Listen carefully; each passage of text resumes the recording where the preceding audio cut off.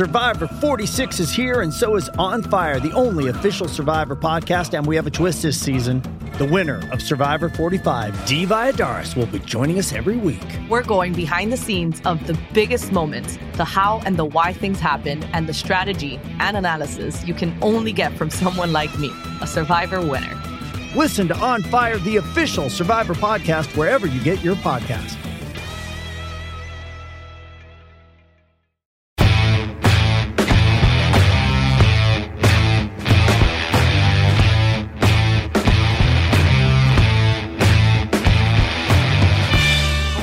Welcome to the Record Rangers podcast with me, Johnny McFarlane, and as usual I'm joined by my partner in crime, Mr. Scott McDermott, the chief sports writer of the Sunday Mail. Welcome, Scott. How you doing, Johnny? Today we've got plenty to talk about, and not least two Rangers games since we were last on. I think we'll touch very, very briefly, first of all, on the Ross County game, move on after that to Hibs, and then take some questions from the punters. So, Scott, first of all, Ross County, I know it's a few days ago, so we're just going to be very, very brief on this now. Yep. I was covering the game for Record Sport, watching it live. For me, one of the best performances that Rangers have put in this season. Very slick, middle to front, superb.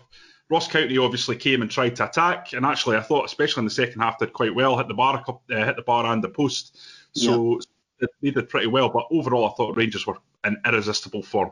Yeah, they were. I was at the game, Johnny. I was lucky enough to see it firsthand. And listen, I think the big difference for me compared to the previous week at Motherwell was the start that Rangers made. I mean, I know I bang on about it on here almost every week, but if Rangers fly out the traps in games and can get early goals, then I think it sounds like an obvious thing to say, but it makes a massive difference. I think it's to do with attitude and urgency and desire, right for kick-off, and they had that against Ross County.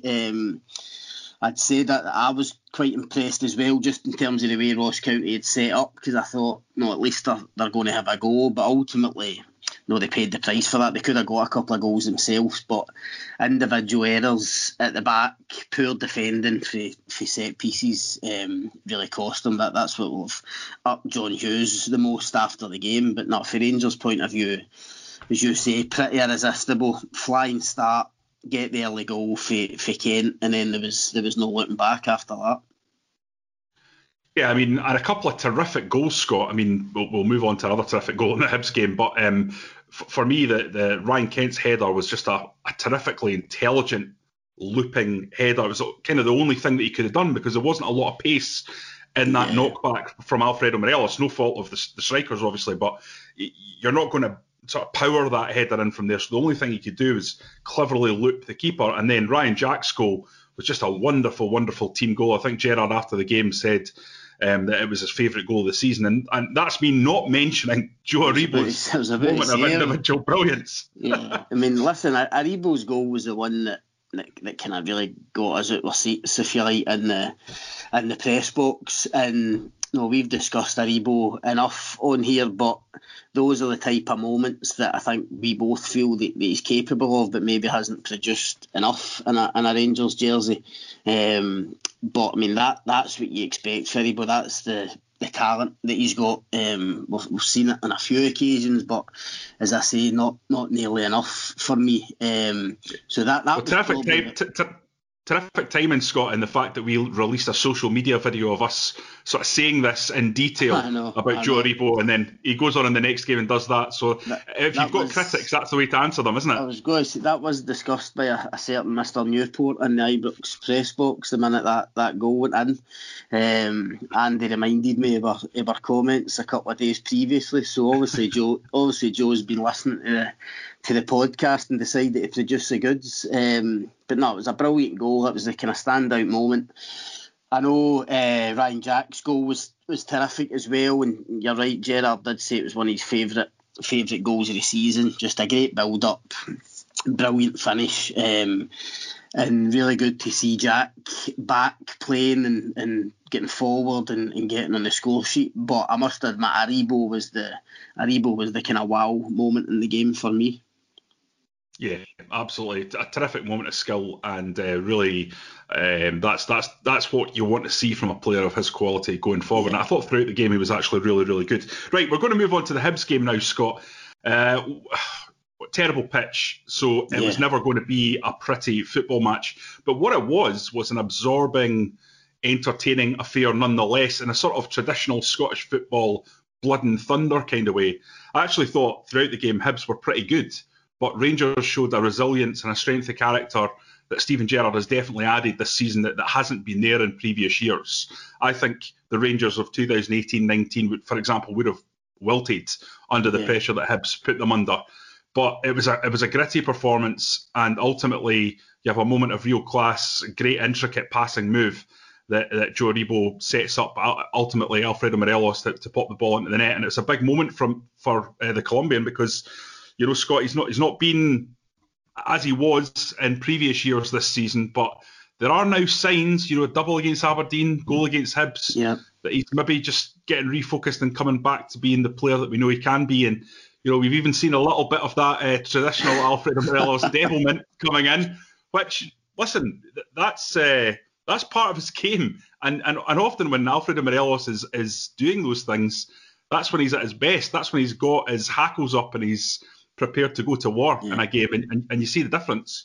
Well, it's interesting that, you know, when Morelos went through a spell where he wasn't scoring, he wasn't getting any yellow cards or getting into any bother either. So whether there's a kind of correlation between the two, I think you could probably make a case for that. Now he's back scoring goals again, but he's also getting into bother, either during games or after games. But no, you're right about the performance. I think the Rangers of 2 years ago would have probably drawn that game. Hibs would have probably got an equaliser, and they would have taken a point. I think the difference is, as you say, just this resilience, this defensive solidity. I think between the goalkeeper, the two centre backs, and especially the other night, Davis and Kamara's performance in front of them, just gives Rangers that real platform. Not just in a defensive mode, but also on a horrible pitch. The way Davis and Kamara kept possession and still managed to play their passes in the game was terrific to see for Rangers' point of view. And listen, I think they deserve to win. I don't think they were in any real danger of dropping points. I know there was a couple of moments in the first half, and obviously if Morelos had been reprimanded in the first half, then it might have left them short. But towards the end of the game is when I think you really seen the not just the resilience, but the game management, the intelligence, the clever use of substitutions. Because I thought Itten and Roof coming on made a massive difference and ensured that for the last 10-15 minutes of the game, whereas in previous seasons it might have been squeaky bum time and Rangers feeling under the cosh, I think those two provided great outlets for them up front, getting them up the pitch, holding it up, bringing others into play, winning fouls. That was the big difference. And if you look again at the last 10-15 minutes of the game, Rangers were never in danger. They just had to come up with that one moment, and they did that obviously through the Morelos goal. Listen, let's touch on the flashpoint in the tabloid parlance between Alfredo Morelos and Ryan Porteous. I'll give you my take on it, Scott. I don't think it was crime of the century, I've got to say. And I agree with Darren McGregor when he said after the game, I don't think Morelos was intending to injure Ryan Porteous. I think he was being a bit sneaky and a bit naughty. And which is often the case with Morelos. I don't think he has he's got devilment about him, but I don't think he's got a lot of sort of nasty intent a lot of the time. I just think he's a bit petulant. Now, for me, here's how I would describe it. That Porteous goes flying in front of Morelos, obviously, after the challenge. Morelos is taken forward with the momentum of that challenge.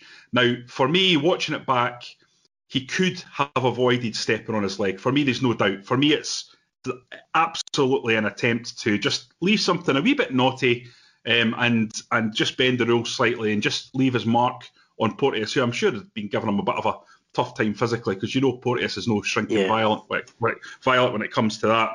So I think it was a red card, Scott, for violent conduct, but I don't think it was a particularly nasty one to get really excited about. I just think it was one of those ones where Morelos gets just a wee bit caught up in the battle. You're right. Listen, he likes. We all know Morelos likes playing on the edge. He likes taking it to the extreme, if you like, and almost kind of almost goading players or referees into giving them into bother or giving them punishment. And I totally agree with you. Listen, he's not trying to hurt. If he tries to hurt him, then he would forcefully stamp. And if you forcefully stamp on somebody's thigh, then you're going to know about it. You're going to feel it. But you're right. It was petulant. It was a bit naughty. He could have got his foot out the road. He could have stood elsewhere. But he decided, as you say, just to leave a wee marker, test the ref. Just almost kind of, as I say, take the gamble. He likes gambling. It's that kind of element of risk with him. That playing on the edge that I'm talking about, and he gets away with it. Other occasions he wouldn't have got away with it. I think he was lucky. But as we said earlier, it's the way he is. We've spoke many times on here about whether certain incidents was going to be the straw that broke the camel's back. You were going to see a different Morelos. Listen, I think we can all agree now you're never going to take that side of his game away, and people would argue that if you do take that away, then you lose a wee bit at the other end of the scale. So Steven Gerrard's got to manage that. The bigger picture is that Gerrard's got to weigh up the pros and cons of Morelos. I think between now and the end of the season he will protect him because he needs his goals to get Rangers over the line in this title race.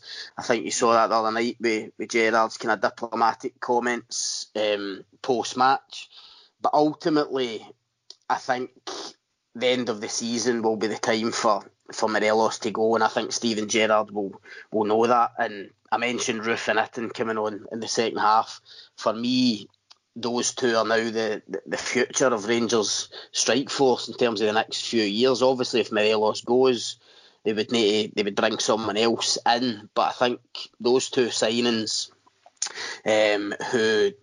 Roof, I think's a class act. Clearly, Itten is a player still with progression in him. They see him as a bit of a work in progress, but I think he's shown enough now, even in the cameos, to show that next season will be a big year for him. And I think Gerrard's got trust in him, so I think they're going to be the future. And if Morelos gets his hands in a title at the end of this season, which I'm sure he will, I think that could be his last hurrah in a Rangers jersey, assuming that bids obviously come in for him.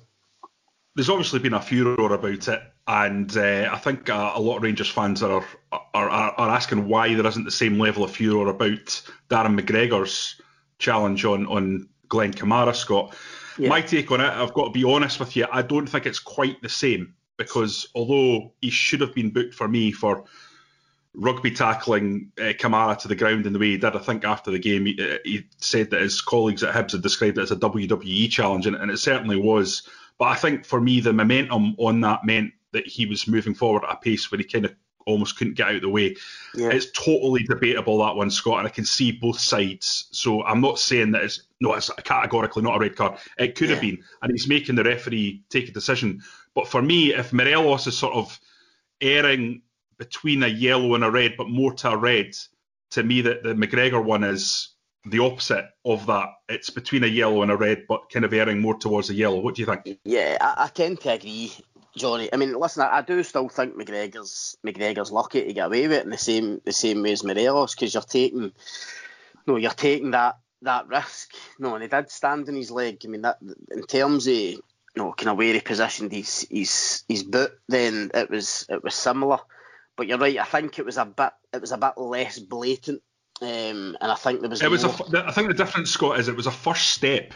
It was his first step, whereas Morelos had taken a step before. Yeah, there was more chance for Morelos to get his foot out the road. But listen, I still think Darren McGregor probably still knew what he was doing. I mean, I don't think it was completely unintentional, but I think Darren McGregor probably knew the situation, that specific situation it was in, and probably knew that he was going to get away with it, knowing that the most it would be a yellow card. I think Morelos was sailing a bit closer to the wind with his, and obviously he was lucky to get away without a card at all. So I do think there was slight differences, but you're right. Darren McGregor still took a chance, still gave the ref a decision to make, but I just don't think it was quite as blatant as Morelos's. I don't really want to get into the details of the game, Scott, because for me watching it, the pitch was so rutted that it kind of, as a spectacle or as a tactical discussion about the game, it was one of those where it was more about desire, defensive nous, making your chances count. It was a typical blood and thunder Scottish football match from the year 2000. It wasn't a technical feast for the eyes that you can sort of pick apart. But one performance that I thought elevated above the pitch was Glenn Kamara. I actually thought ably assisted by Ryan Jack, who really, for me, added that grit, determination and steel to the Rangers midfield that you could see had been slightly missing despite their form. But Glenn Kamara, Scott, what a buy he's been, continues to just grow and grow this season.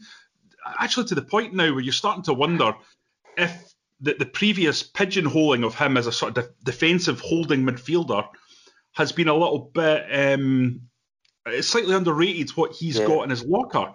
Because I think you're seeing this development of him into more of a number 8, or certainly someone who can play more as a number 8. Yeah. And I can completely see why Finland are playing him in that role. Yeah.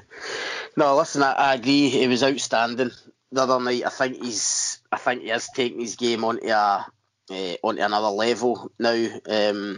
I agree with you. He surprised me in the sense that he's gone from this kind of sitting midfielder, number 6, who can play short, sharp passes, but doesn't really progress forward with the ball. I think now you're seeing a guy who has got a ton of pace that he doesn't produce it often, but he's got it and it gets him out of tight situations. I think his body movements are terrific. Those kind of twisting of the hips to get him away from people. Technically, we know he's outstanding. He's always been like that. We know about the upbringing he had at Arsenal.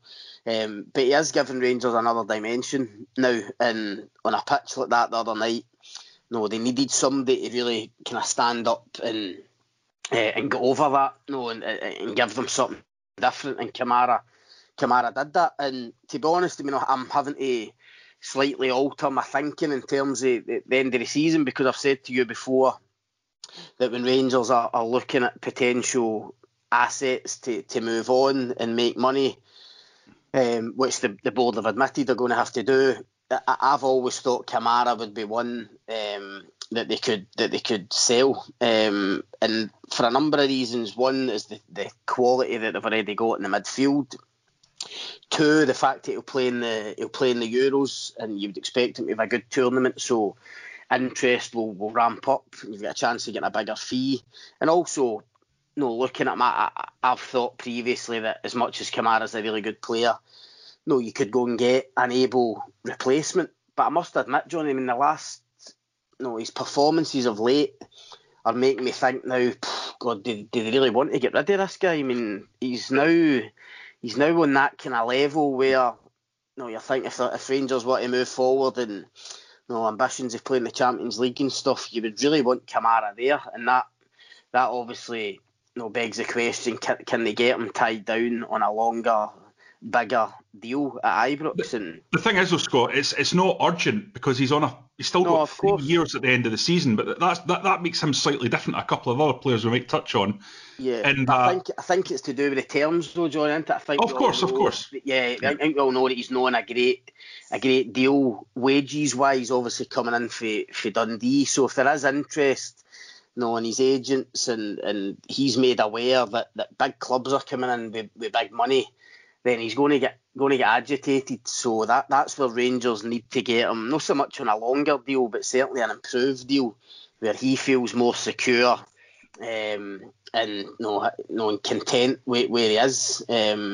So I think that, listen, Gerrard's commented on it a few times already, so it really is up to the board. Although, listen, I think we've said, they want to get this title wrapped up. They want to get the end of the season, get to the end of the season before they look at Kamara, Goldson, Tavernier, McGregor, people like that, guys that they would want to get tied down. So it's going to be really interesting. But he is, as I say, his game's now at a level where I'm thinking they're going to really want to hold on to this guy. You don't want to let him go in the summer now.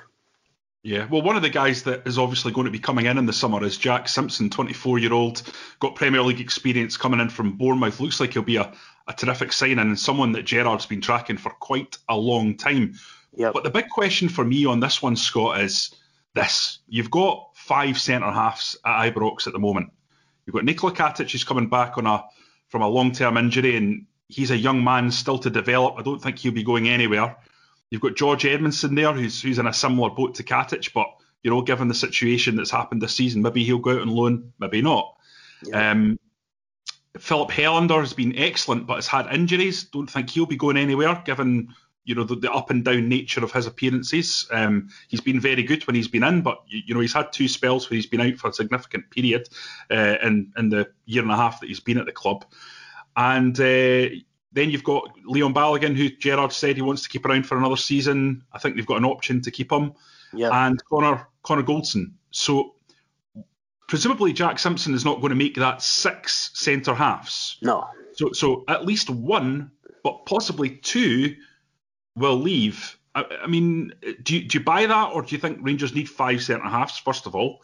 And no. Secondly, if that's the case, if it goes down to 4, who out of those names will go? Well, something's got to give, John. I mean, you've rhymed it off there. You don't need 5 or 6 centre backs. Certainly, when you're including 4 or 5 who would all expect or at least want to challenge to play and be a starter for Rangers. So that's just not going to work. Jack Simpson's left-sided, so I wouldn't be too worried. I know some Rangers fans probably worried about, does him coming in mean that there's an issue with Goldson extending his contract? I wouldn't be too concerned with that, just because Goldson's right-sided and Simpson plays on the other side. So I think you need to look at the left-sided centre-backs.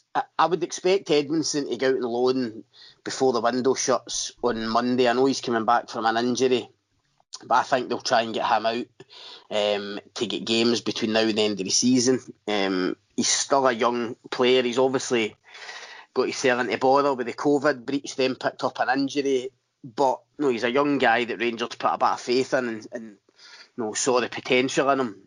So I'd be surprised if they discarded him so quickly and so easily after one kind of misdemeanour. So I think you need to look at then kind of Katic, Helander, Balogun. I agree with you. I'd be surprised with the amount of kind of investment Rangers put in Katic, and obviously he's coming back for rehab. I'd be surprised if they were desperate to move him on right away. I think the concern has to be that Balogun or Helander will go at the end of the season. Now, they've got an option of 1 more year for Balogun. We don't know for definite. I mean, as much as he's been really good for them, Steven Gerrard's praised him when he's played, we don't know for certain that Rangers are going to take that up. We don't know Balogun's personal circumstances, whether he wants to stay around for another year, whether he wants to go back to England. I think he's approaching 33, so that will come into it. And with Helander, I think I get the impression Helander is happy. The Rangers fans really like him. I think he showed the other night how good a defender he is. I think in terms of his defensive positioning, he's the best Rangers have got. But I suppose it will depend on whether bids come in for him. He's performed, I think, apart from one kind of poor night in Benfica, he's been really good for Rangers in the Europa League. There might be interest in him in the summer, and Rangers might be aware of this at the moment. But certainly, to get back to the original point, something has to give. Jack Simpson isn't coming for Bournemouth to Rangers on a pre-contract to be a squad player who is going to be on the fringes. He's coming to really challenge the other centre backs to go and play, and he will expect, this is a big move for him, he will expect to come to Ibrox and play most of the games. So it's going to be really interesting to see how that pans out in the summer. Yeah, that was a question, by the way, from Crazy Horse. I should have said that at the top when I brought it in, but that was a good one and an interesting one. We've got one from @Jamie Curry here, who said, "Who, in your opinion, has been the most underrated Rangers player of the season so far?" Scott, I'm just going to go ahead and give you my take on that. Yep. I think if you're looking at the overall performances throughout the season, the guy that has had probably the least amount of fanfare, but in terms of adding to what was already there, I think it's Leon Balogun. Because I think the core principal element of how Rangers have performed this year in relation to previous years has been the defence. Yep. And having him in there as a top-notch replacement for Helander, or to bring in games where you're going up against very, very quick strikers, has just taken Rangers defensively to another level. I'm not saying that he's a better player per se than Helander. I'm still kind of unsure about that, because I think both are very good defenders. But I just think having that alternative there that you can bring in that's around about the same quality, that doesn't diminish the defence, has really been absolutely huge. I mean, you look at the amount of goals Rangers have conceded, 20 clean sheets now. It's clear the defence is the cornerstone, the foundation of this title charge. So I would say of all the players, and let's face it, they've all had a lot of credit throughout this season. Yeah. But the one that I think deserves a wee bit more than he gets sometimes is Leon Balogun. Well, on that theme, and I agree with a lot of your points, but in terms of the most underrated player, I think the most underrated player at Ibrox is Connor Goldson. I don't think he gets enough. It's almost like Rangers fans, and even probably us in the media, have almost kind of taken this guy for granted. But he's played every minute of every game for Rangers this season. You're talking about 20 clean sheets, only 7 goals conceded. You're talking about cornerstones. I mean, this guy is the cornerstone of Rangers now, I would argue. I know he's the vice-captain to Tavernier, but I think there's now an argument to say he's even more important than Tavernier, and I mean on and off the pitch. I've said before on here, Steven Gerrard's quick to point out, to anyone that asks about the defence and why Goldson's the one that's never rotated. Is it because he is the one that he can rely on? He is his main talker at the back. We know crowds this season. Those of us fortunate enough to be at games, you get to hear a lot of the shouts and hear what's going on the pitch. And Goldson is the one you hear most of all, dragging people into position, pulling people back, berating somebody when they've gave away possession unnecessarily.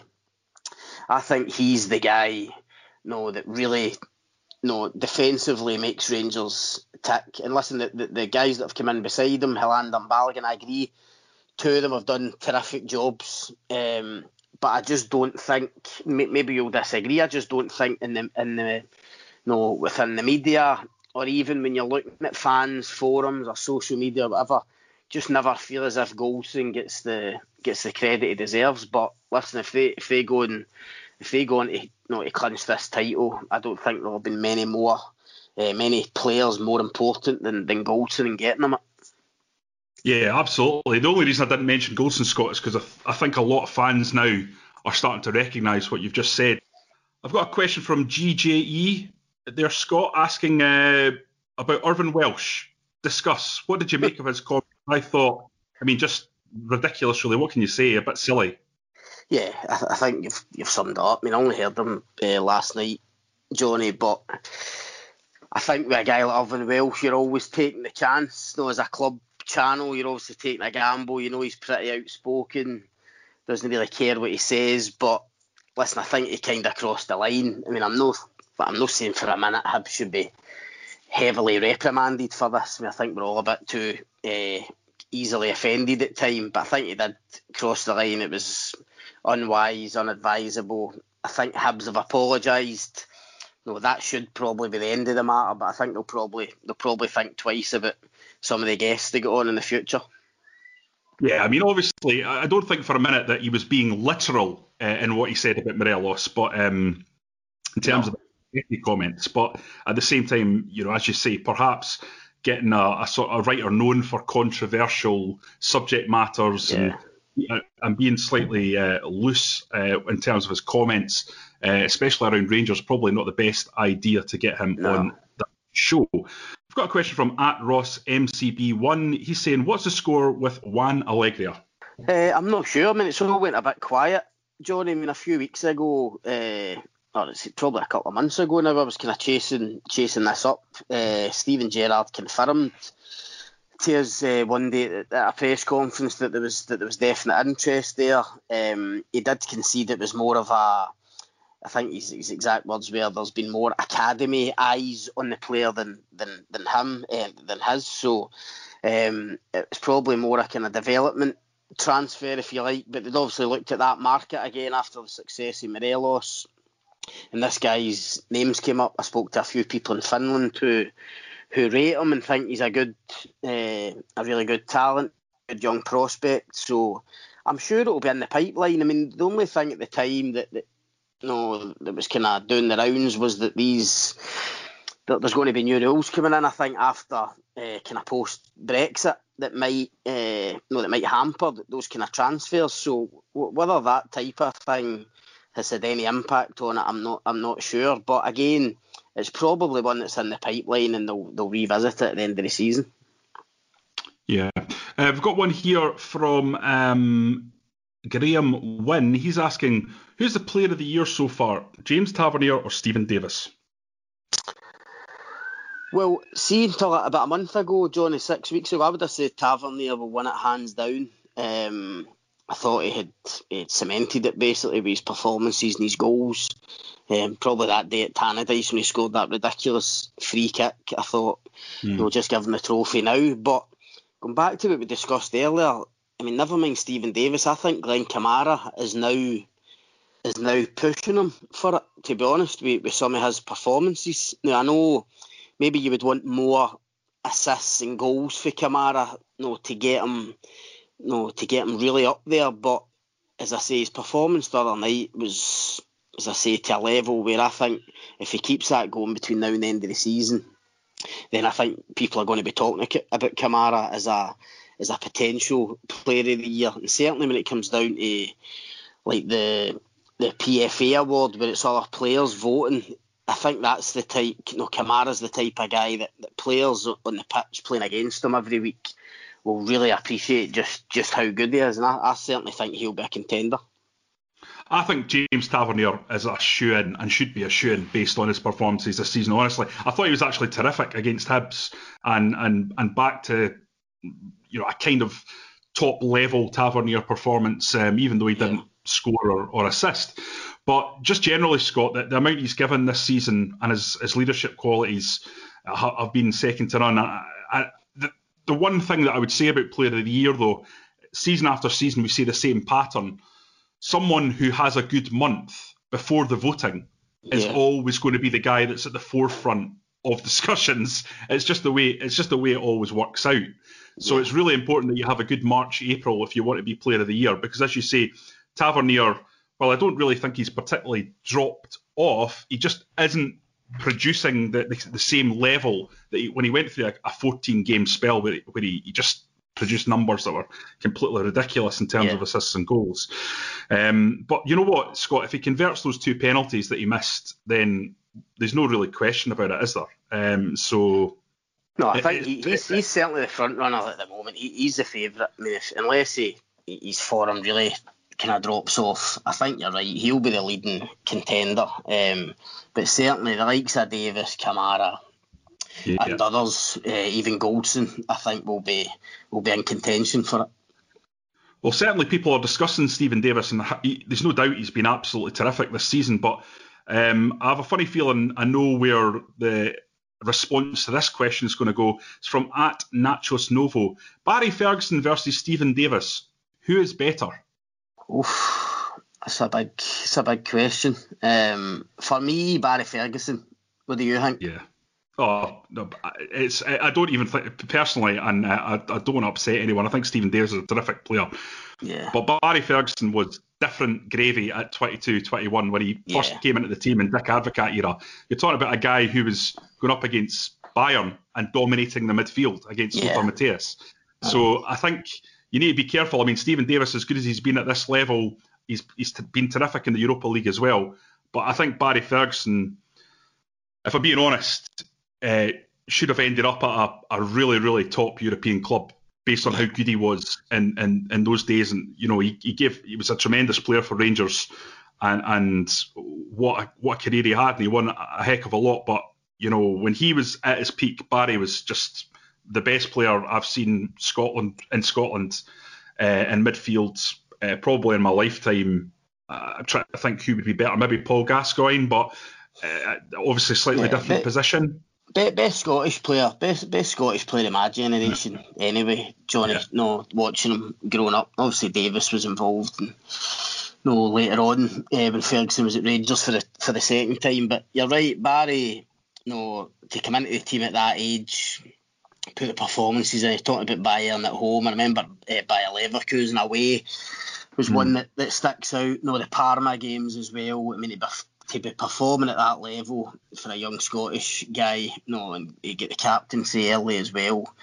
As I say, probably the best. He played against England as well in 2000 playoffs. Yeah, and that was an unbelievable England midfield. I can't remember who was playing on the night, but obviously Beckham, Scholes, etc.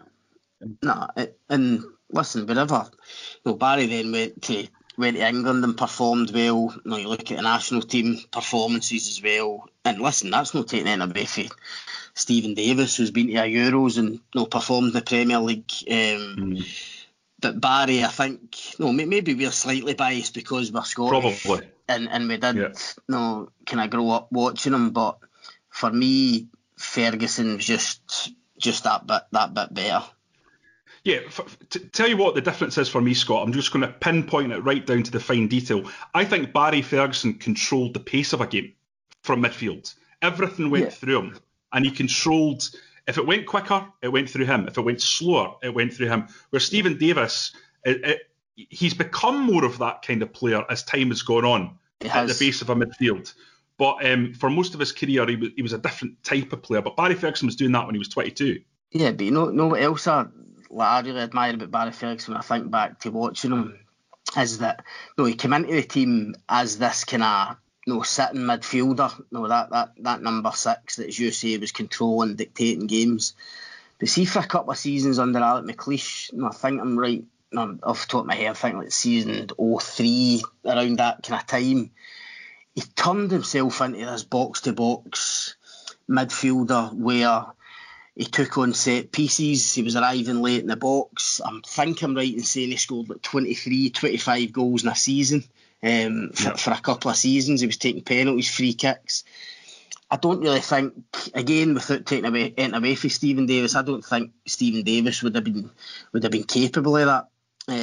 Of getting that level of goals in a season for Rangers. And as I say, I think that showed that Barry was just this all round terrific midfield player who could pretty much do anything you wanted him to. And as I say, I think that just takes him onto a slightly higher plane than Davis. But having said all that, Stephen Davis, a lot of people would argue, despite what we've said about Glenn Kamara, despite the plaudits that we've given Ryan Jack over the time we've done this podcast, is still the best midfielder in Scotland, and will go down as an absolute club legend, given reached a UEFA Cup final, won countless trophies with Rangers in his first spell, and has come back and been one of the pivotal figures in what will be, and there's no doubt about this will be a legendary Rangers team if they win this title. Oh, 100%. Listen, he's been a phenomenal player for Rangers over the different spells, and as you say, to come back, this time when there was maybe doubts about him, doubts about his age, about his form, about what position he would play, to have turned that round in a couple of seasons, and now he's going to be part of this Rangers team that look certain to go and win this historic title. And you're right, when every player in this squad, I think, will kind of gain legendary status just because of the circumstances. For getting the 55th title, for starting the 10 in a row, for the comeback, the kind of culmination of the journey, if you like, from where Rangers have come from. Davis has played a massive part in that, and that's not to say what he did before, getting to a European final and winning numerous trophies. So, as I say, listen, there will be thousands of people that would argue Davis is better,